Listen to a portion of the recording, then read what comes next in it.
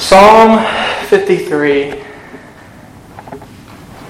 And the title of this sermon is called Fools. The Psalm 53, and as we know, Brady read Psalm 14.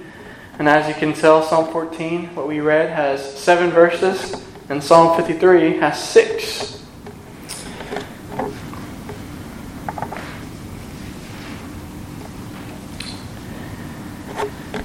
So this is a psalm of David, and it says, "For the choir director, according to Mahalath, a maskil of David." And as I was reading through many commentaries this past 2 weeks, actually, and meditating on this, Charles Spurgeon actually points out, and he says that the word Mahalath appears to signify disease. And truly, this psalm we're about to read, is man's disease, the mortal and hereditary taint of sin. And almost word for word, Psalm 14. And as we know, when God repeats Himself in His Word, He doesn't they're not in vain, these words that He repeats. And in this chapter, we see verses 1 through 5 in Psalm 53, almost word for word in Psalm 14. So we may remind ourselves that when God repeats this, that it's never in vain, that it even becomes more important. So let us pray before we read this. Dear Heavenly Father, God, I pray that You would convict me, that You would speak through me, God, to Your people,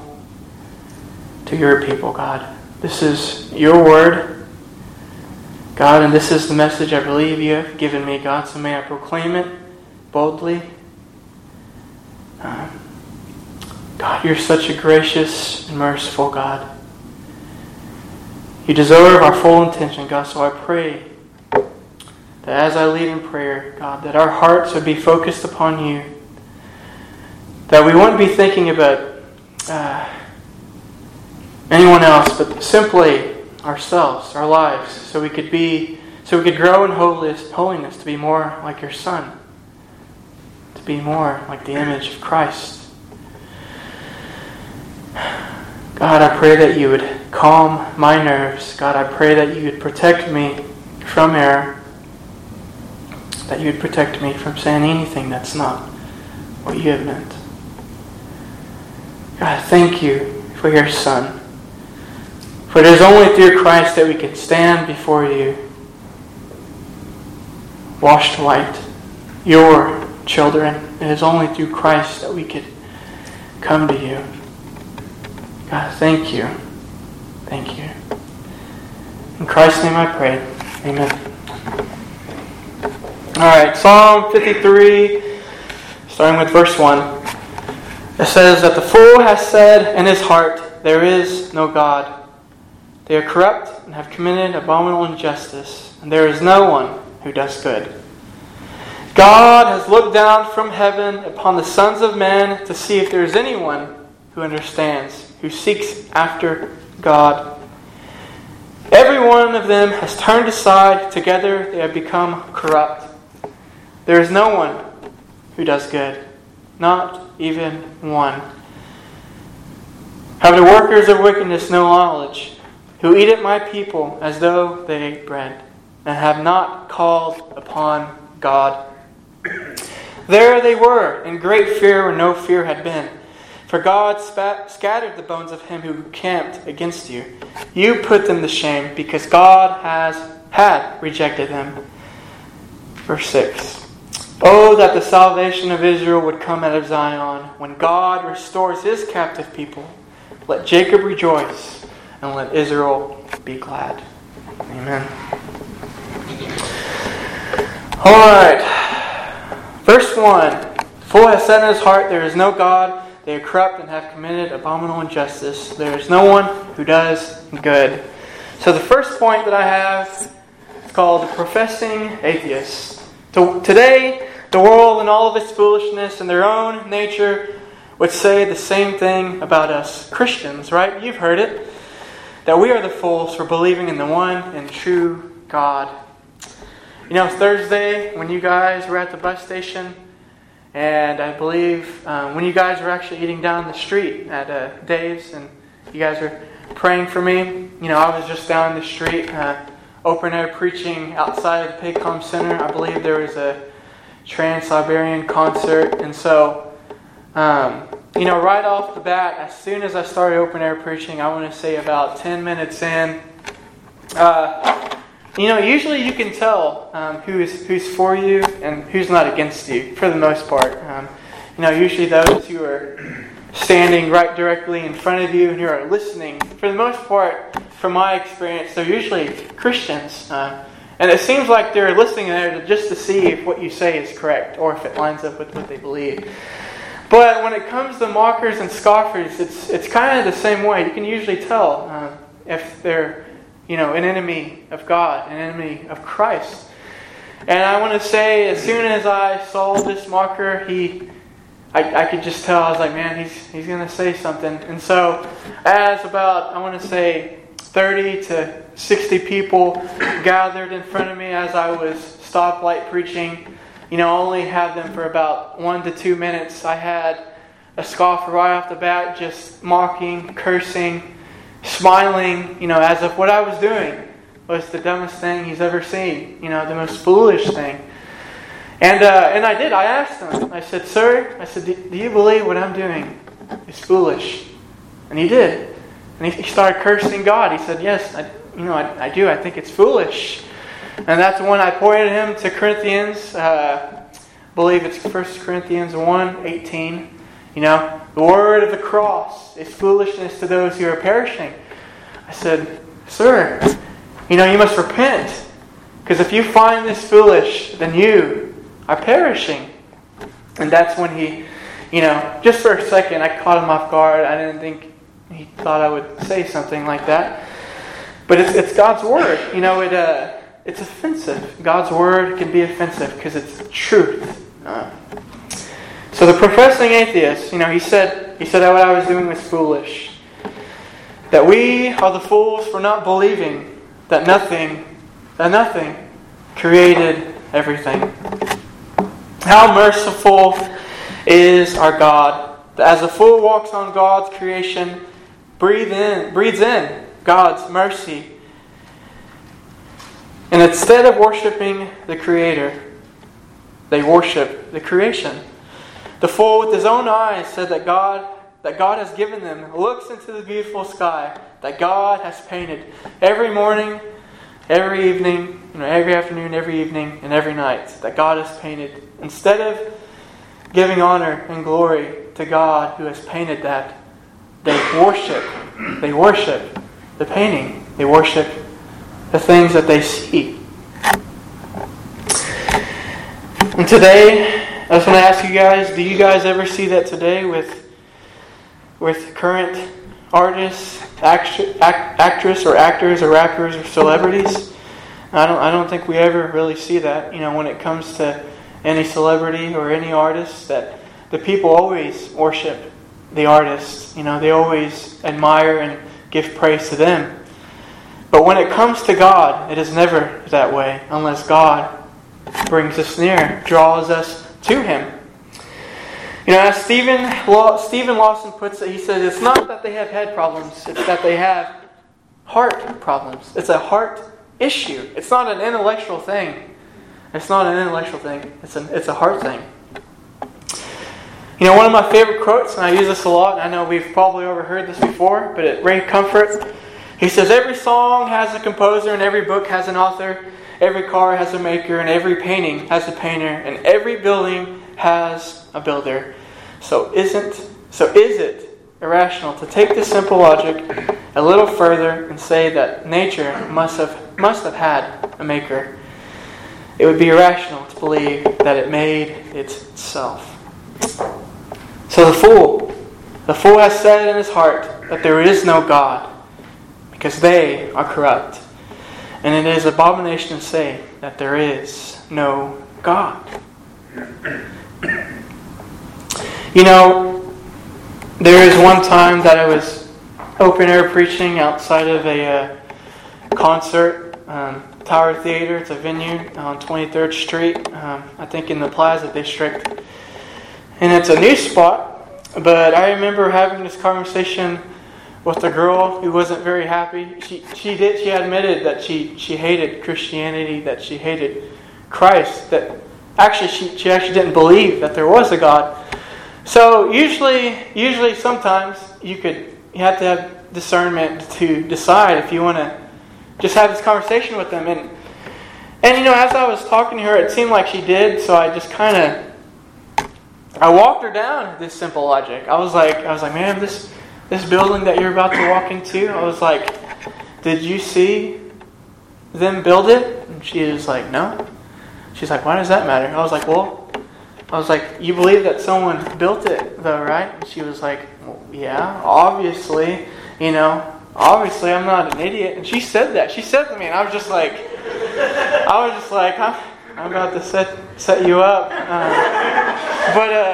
And I did. I said, so you didn't see this building being built, but you know that there's enough evidence there to say that there is a builder. And I was like, so why do people do that with the world?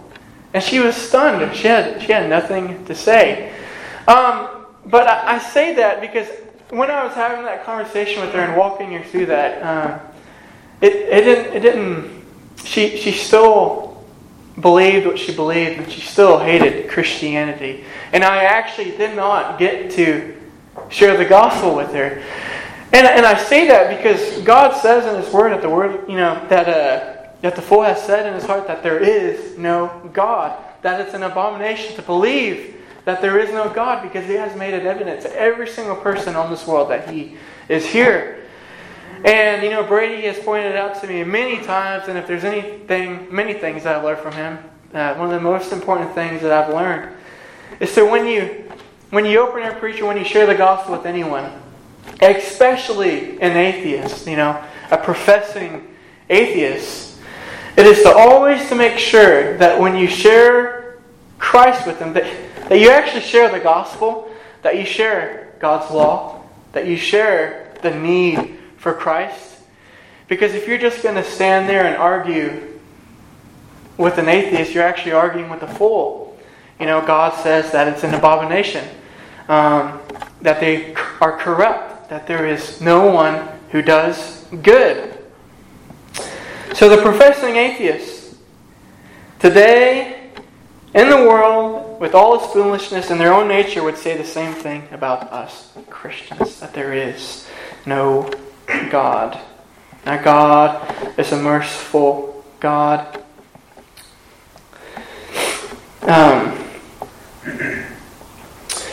So point number 2. So now that we're done with the professing atheists, which we know that there truly are no atheists, and we're going to read Romans 1 again.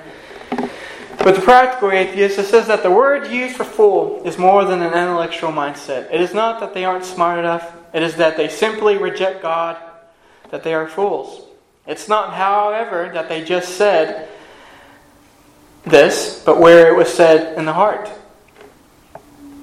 The phrasing of said in his heart also reminds us that it is possible for one to say in his mind, there is a God, yet deny it in his heart and life. May we believe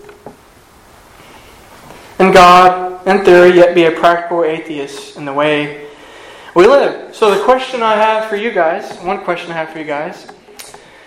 is, are you, brothers and sisters, believing in mind that there is a God, but yet at times live as if there is no God in our hearts? And I believe, if we're honest, many a times we do that every time we're not satisfied with God and we sin against Him willingly. There are many times. And even Charles Spurgeon points out that, when we do that, it is as if we're saying in our heart that there is no God. Because when you willingly sin, most of the time, it's like you try to ignore every single thing. You try to ignore that there is a God above who is watching you from the heavens. But not only that, but that there is a Spirit, His Spirit, that lives within you. So brothers and sisters, I ask you not to think of anyone else but yourself. Are there moments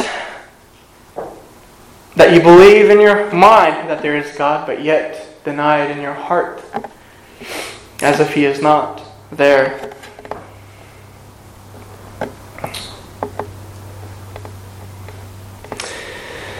Our God is a gracious God. He is a merciful God to us. That when we fall short, that our God is a faithful God. And we can rejoice in that. Because there have been times in my life where I have sinned against God willingly. I've even planned on it. And God, with His kindness, His kindness leads us to repentance. It's an amazing thing that our God is a faithful God, that even when we fall short, the things that He has said, they are true, and He won't turn against us because Christ lives within us. So may His kindness lead us to repentance, brothers and sisters. And I know, right, you guys are probably thinking, why did you name it The Practical Atheist? Point number 2. Well, simply because I think many of us live as if we are practical atheists, even though we're, that Christ, His Spirit, lives within us. But the second part of verse 1, right? There is no one who does good. Everyone has turned from God and His rule, from truth into error, from righteousness into sin, and from wisdom into foolishness. And while people can do things, none of their good deeds are inherently good. And none who of those good deeds are good enough to do penalty of sin. For there is none who does good. And even when we are sealed with the Spirit, because we still have these sinful bodies, may we continue to fight the battle that has already been won. There is none who does good. And in verse 2 it says, God has looked down from the heavens upon the sons of men to see if there is anyone who understands, who seeks after God. And point number 3, the seeker. And as we have read already, Romans 1, but I'm going to read it again, starting with verse 18. It says, For the wrath of God was revealed from heaven against all ungodliness and unrighteousness of men who suppress the truth in unrighteousness. Because that which is known about God is evident within them. For God made it evident to them.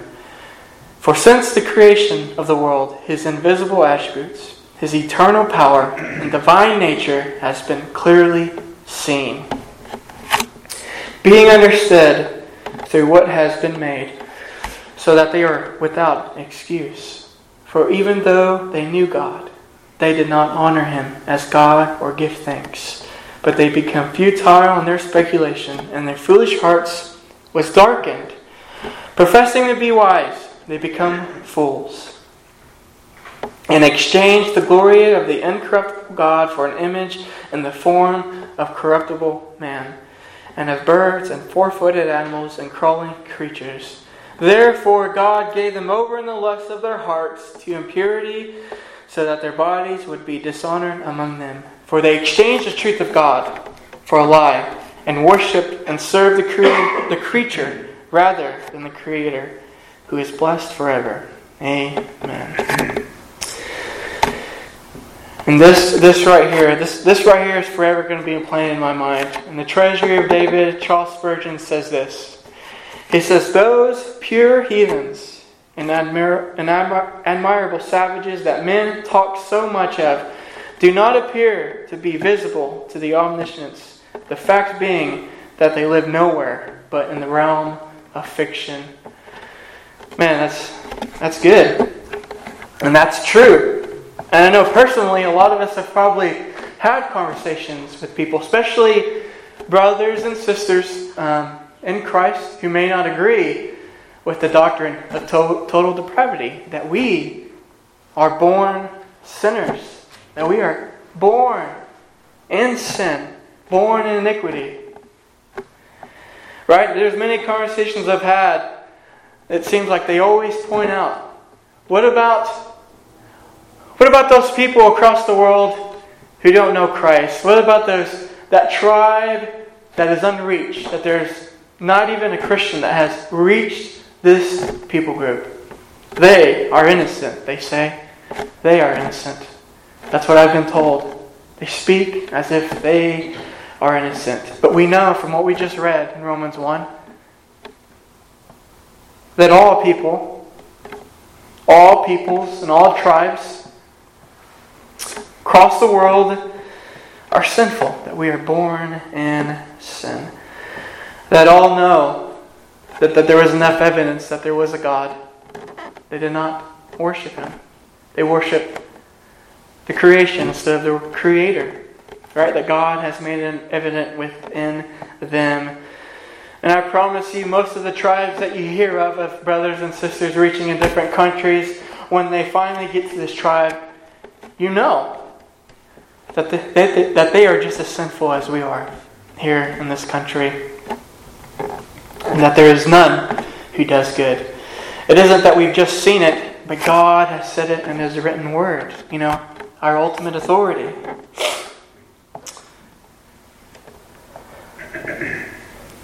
For all have sinned, that there is none good.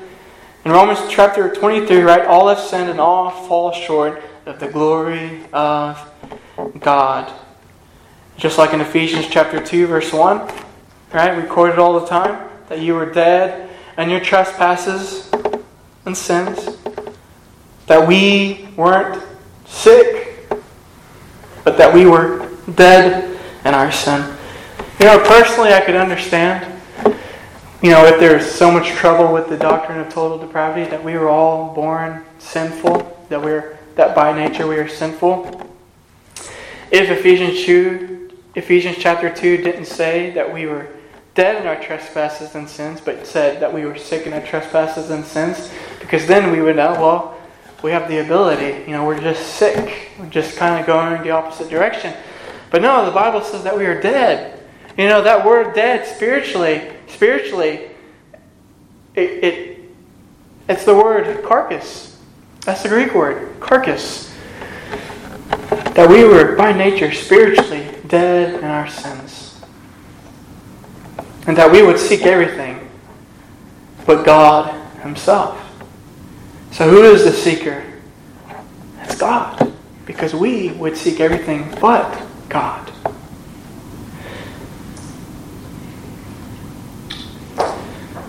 And in verse 3, it says, every one of them has turned aside. Together they have become corrupt. And there is no one who does good.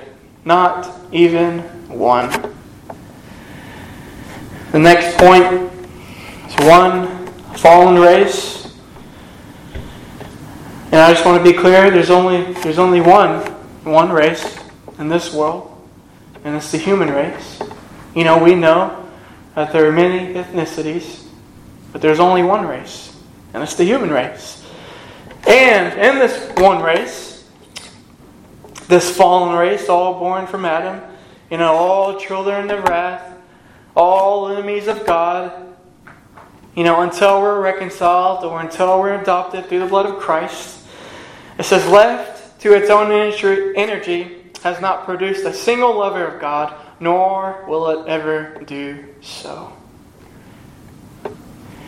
And that's why Christ says in John chapter 3, verse 3, He says, truly I say to you, unless one is born again, he cannot see the kingdom of God. You know, there's a post that you see on Facebook, especially in the month of June. You know the quote unquote the LGBTQ month. You know, you see posts, you see people say, you know, I'm born this way. I'm born gay. I'm born this. You know, although in a sense that's true. You know, we're born sinners. We're born with a sinful nature. But that's why Christ, He says you must be born again. But the wonderful and truth news is that we couldn't be born spiritually any more than we could be born the first time. And it is only a work of Christ that we could be born again. It's by God drawing His people near, revealing to them their own sin, and saving them from their own sin. You know, people, over and over again, people say to us that I'm born this way, and that's true because we're born sinners. But that's why we must be born again.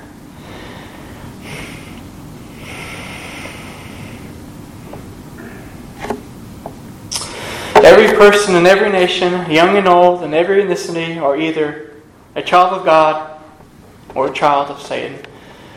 And if they are not in Christ, they, in verse 3, every one of them has turned aside together. They have become corrupt. There is no one who does good. And in verse 4, it says, "Have the workers of wickedness no knowledge who eat at my people as though they ate bread, and have not called upon God?" In Proverbs 1:7, it says, "The fear of the Lord is the beginning of knowledge, and fools despise wisdom and instruction." You know, that's already out the window, because there is, quote unquote, no Lord. They say that in their heart that there is no God. There is no fear of God because in their hearts they say there is no God. And day by day, brothers and sisters in Christ, brothers and sisters all around the world are persecuted for their faith in Christ, although those people don't believe in that Christ. It says in verse 4, they eat at God's people as they would eat their daily bread. And instead of doing what is wise, what is obvious, what is good, by calling out to the Almighty God, the carnal mind envies those who obtain mercy, but yet will not seek mercy themselves. Just God. For only God can show that attribute. True mercy, true grace. In John 15, verse 18 through 21, he says, "If the world hates you, you know that it has hated me before it hated you." This is Christ. He says, "If you were of the world would love its own. But because you are not of this world, but I chose you out of this world, and because of this world hates you, remember the word that I said, that they will also,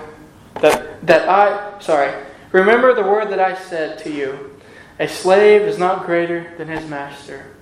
If they persecute me, they will also persecute you. If they kept my word, they will keep yours also. But all things they will do to you for my name's sake, because they do not know the one who sent me." Not only do they eat up God's people as they eat bread, but they have not called upon the only one who can save them from their own destruction. And the more they do, the more they store it from themselves, from God. Guys, that's a terrible, terrible thing. It's a terrible thing to fall in the hands of an angry God. And He is. He is angry. You know, when I point this out, when I'm on the street, I often say that when you look to the cross, you can see two main attributes there. You can see God's love for His people, but you can also see God's anger and justice demonstrated there.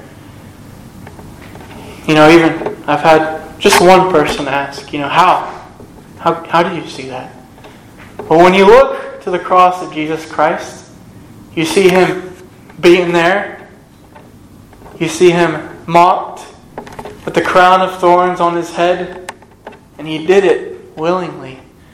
As we know in Isaiah 53, it's talking about Christ, and it says that the Father was pleased to crush Him. Just know that He would not be pleased to crush us. That's why there's hell. It's because He would not be satisfied with our lives. So when you look to the cross of Jesus Christ, know that God's love and God's justice is demonstrated there. For in Romans chapter 10, verse 13, it says, everyone who calls on the name of the Lord will be saved. Will be saved. Saved from what? Right? God's wrath. For Christ satisfied it when we could not. And in verse 5, it says, there they were in great fear where no fear had been. For God scattered the bones of him who encamped against you. You put them to shame because God had rejected them. It is not that the unbelieving personally calmly enjoyed their rebellion against the Father. As we know it, this statement points out the insecurity of those who do not fear God and instead fear everything else. We see that every single day. I have coworkers all day. Every day they're always talking about the next, scary conspiracy theory or the next news article or our country is headed for, scary and dangerous times, or just anything else. There's always something to fear. But the one thing they don't fear, or they don't even, quote unquote believe in, is God. There they were in great fear where no fear had been.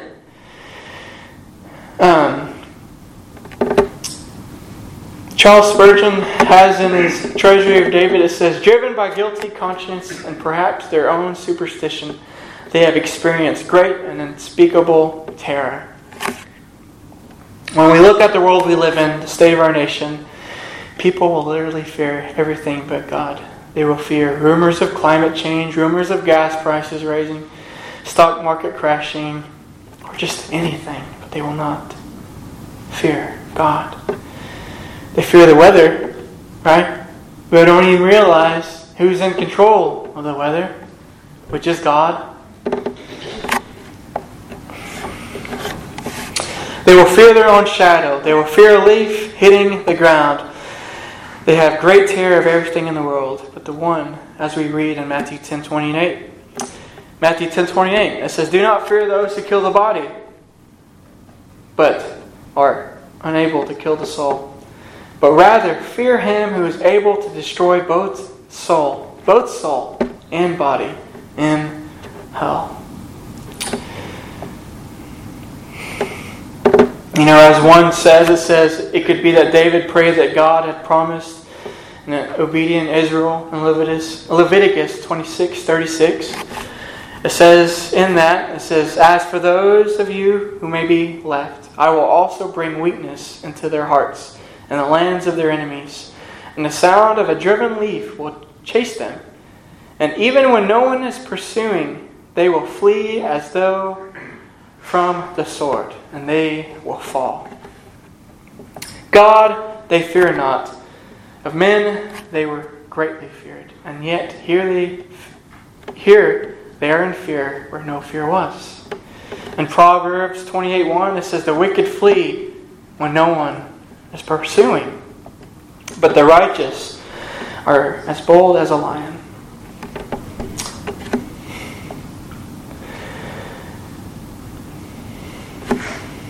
For God scattered the bones of him who encamped against you. You put them to shame because God had rejected them. We might say that attacking God's people is just as foolish as attacking or denying the existence of God. For our God is merciful. Our God is gracious. But He says, vengeance is mine. And He scatters their bones and casts their souls into a lake of fire. But they have been rejected from His mercy, grace, love, and peace, and freedom, and holiness, and have been placed right under His righteousness and fierce justice.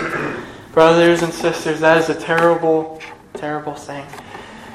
And I think, the sermon that Brady preached last week at the conference, one thing that I know that has been true for me personally is that if there's anything that's going to drive a man to share the gospel with those who are perishing, with those who are headed for hell, it is the love for souls. It is the love for men. For every single day, just reading passages like this, it's convicting. It's convicting. Because not only are there times as if I live, if there is no God in my heart, but when it speaks about these things and where the unrighteous and the fools are headed, it breaks. It breaks my heart to know, just to think that one day, as I am preaching in front of these people who deny Christ, who hate Christ, it's just hard to imagine that one day they will hear my words. My words that I've spoken to them when they're in hell. And that's a terrible thought. I don't want anyone to go there. I don't want my father or my mother or my sister or any of my friends or co-workers to go there. But without Christ, they will go there. And that's a terrible thought. But that's the truth. And it's the love for souls, it's the love for men, as Brady has said, that will drive us to share the gospel with our parents and with our siblings and co-workers.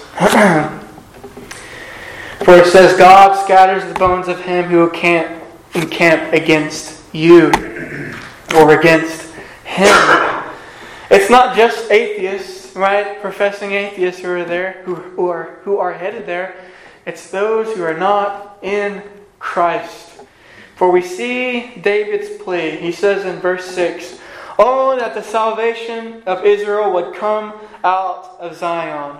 When God restores his captive people, let Jacob rejoice and let Israel be glad." You see, David recognizes that the only place that hope could come from, that peace could come from, that freedom can come from, that reconciliation can come from, is from Zion, which is God's dwelling place. And as in closing, I'm going to read you guys John 1. John chapter 1, and you guys, if you guys would turn there with me, but before we do, oh, that the salvation of Israel would come out of Zion. When God restores his captive people, let Jacob rejoice, let Israel be glad. It is only of the work of God that a captive people could be restored. Let Jacob rejoice. Jacob, his people, rejoice. Let Israel be glad. In in John 1, verses 1, it says this: "In the beginning was the Word, and the Word was with God, and the Word was God."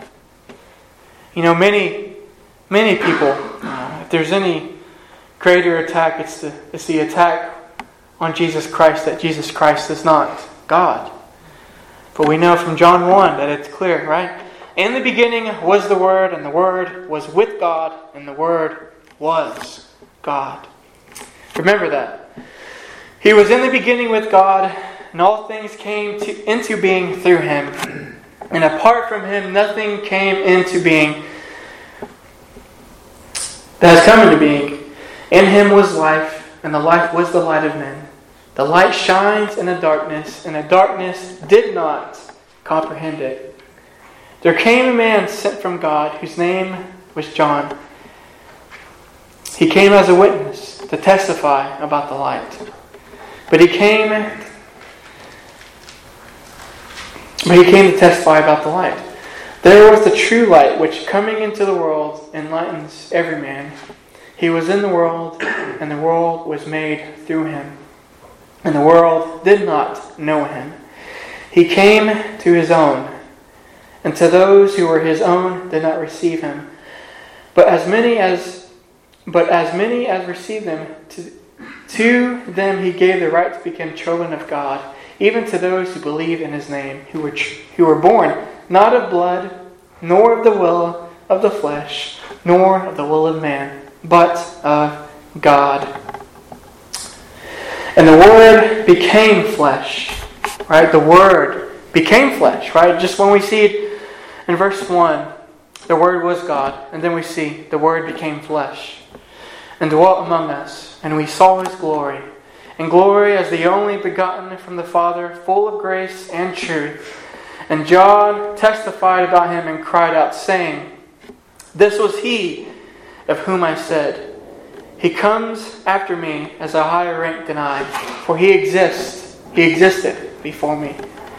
For of His fullness we have all received, and grace upon grace. For the law was given through Moses, grace and truth were realized through Jesus Christ. No one has seen God. No one has seen God at any time. The only begotten God, who is the bosom of the Father, He has explained. This is the testimony of John. When the Jews sent to him priests and Levites from Jerusalem to ask him, Who are you? And he confessed, and did not deny, but confessed, I am not the Christ. They asked him, What then are you? Are you Elijah? And he said, I am not. Are you the prophet? And he answered, No. Then they said to him, Who are you, so that we may give an answer to those who sent us? What do you say about yourself? And he said, I am a voice of one crying in the wilderness, Make straight the way of the Lord, as Isaiah the prophet said. Now they had been sent from the Pharisee. They asked him and said to him, Why then are you baptizing if you are not the Christ, nor Elijah, nor the prophet? John answered them, saying, I baptize in water, but among you stands one whom you do not know. It is He who comes after me, the thong of whose sandal I am not worthy to untie. These things took place in Bethany, beyond the Jordan, where John was baptizing. The next day he saw Jesus coming to him and said, Behold, the Lamb of God, who takes away the sin of the world. This is He on behalf of whom I have said, After me comes a man who has a higher rank than I, for he existed before me. I did not recognize him, but so that he might manifest to Israel, I came baptizing in water. John testified, saying, I have seen the Spirit descending as a dove out of heaven, and He remained upon him. I did not recognize him. But He who sent me to baptize in water said to me, He upon whom you see the Spirit descending and remaining upon Him, this is the one who baptizes in the Holy Spirit. I myself have seen and have testified that this is the Son of God. Again, David's plea, he turns his eye to the God of the heavens and the God of the world, God who created the world, who sent His Son, the righteous King, not to be served, but to serve and to give His life as a ransom for many. And He restores His captive people. Let Jacob rejoice. Let us be glad. Let us be glad that you have the Spirit of God in you because of what Christ has done. Because God, who sent His Son, came in flesh and died for us willingly. That is good news. So let us rejoice and let Israel be glad. Let us pray. Dear Heavenly Father, thank You for this day, God. I pray as we sing this last song that You would give us joy. That we have joy. Remind us of the joy that we have so that we can make a joyful noise to You. Not worrying about how we sound, but simply just singing, praising You for Your glory in our efforts, and also for Your glory, for what Christ has done, so we can do so with joy. Thank You, God, for Christ. And may our words not be in vain, but be for Your glory. Thank You. In Christ's name I pray. Amen. If you guys will stand with me as we sing one more song.